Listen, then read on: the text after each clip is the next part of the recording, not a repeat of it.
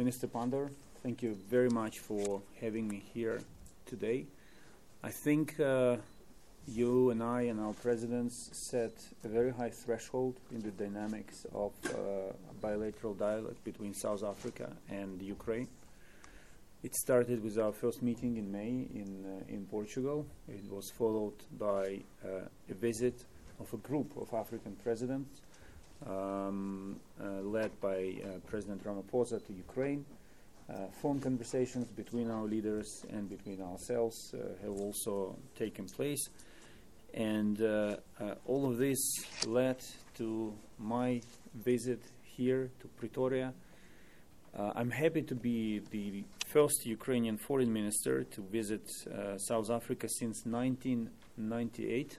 On the other hand, I am unhappy that the pause in high-level bilateral contacts between foreign ministers has taken so long.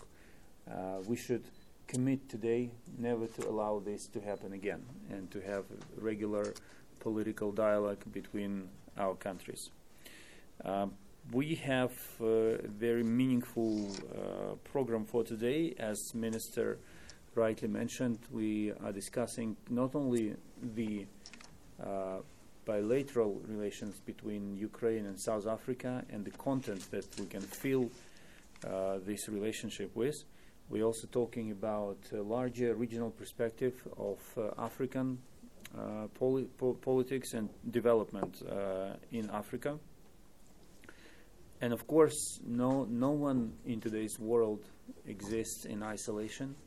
No peace, neither peace nor war exist in isolation in today's war.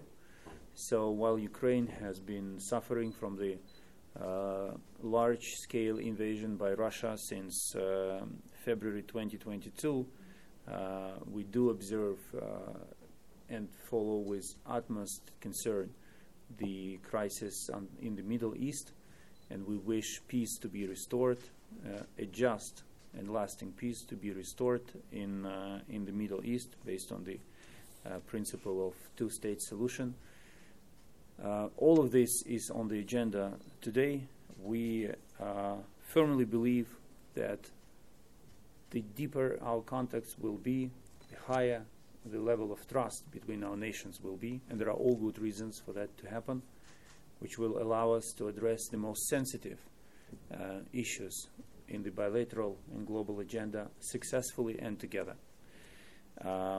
Be it the implementation of Ukraine's peace formula to end the war launched by Russia against Ukraine, be it cooperation in international organizations or development of trade and involvement of Ukrainian expertise in digitalization of government services or in the production of agricultural food products across Africa.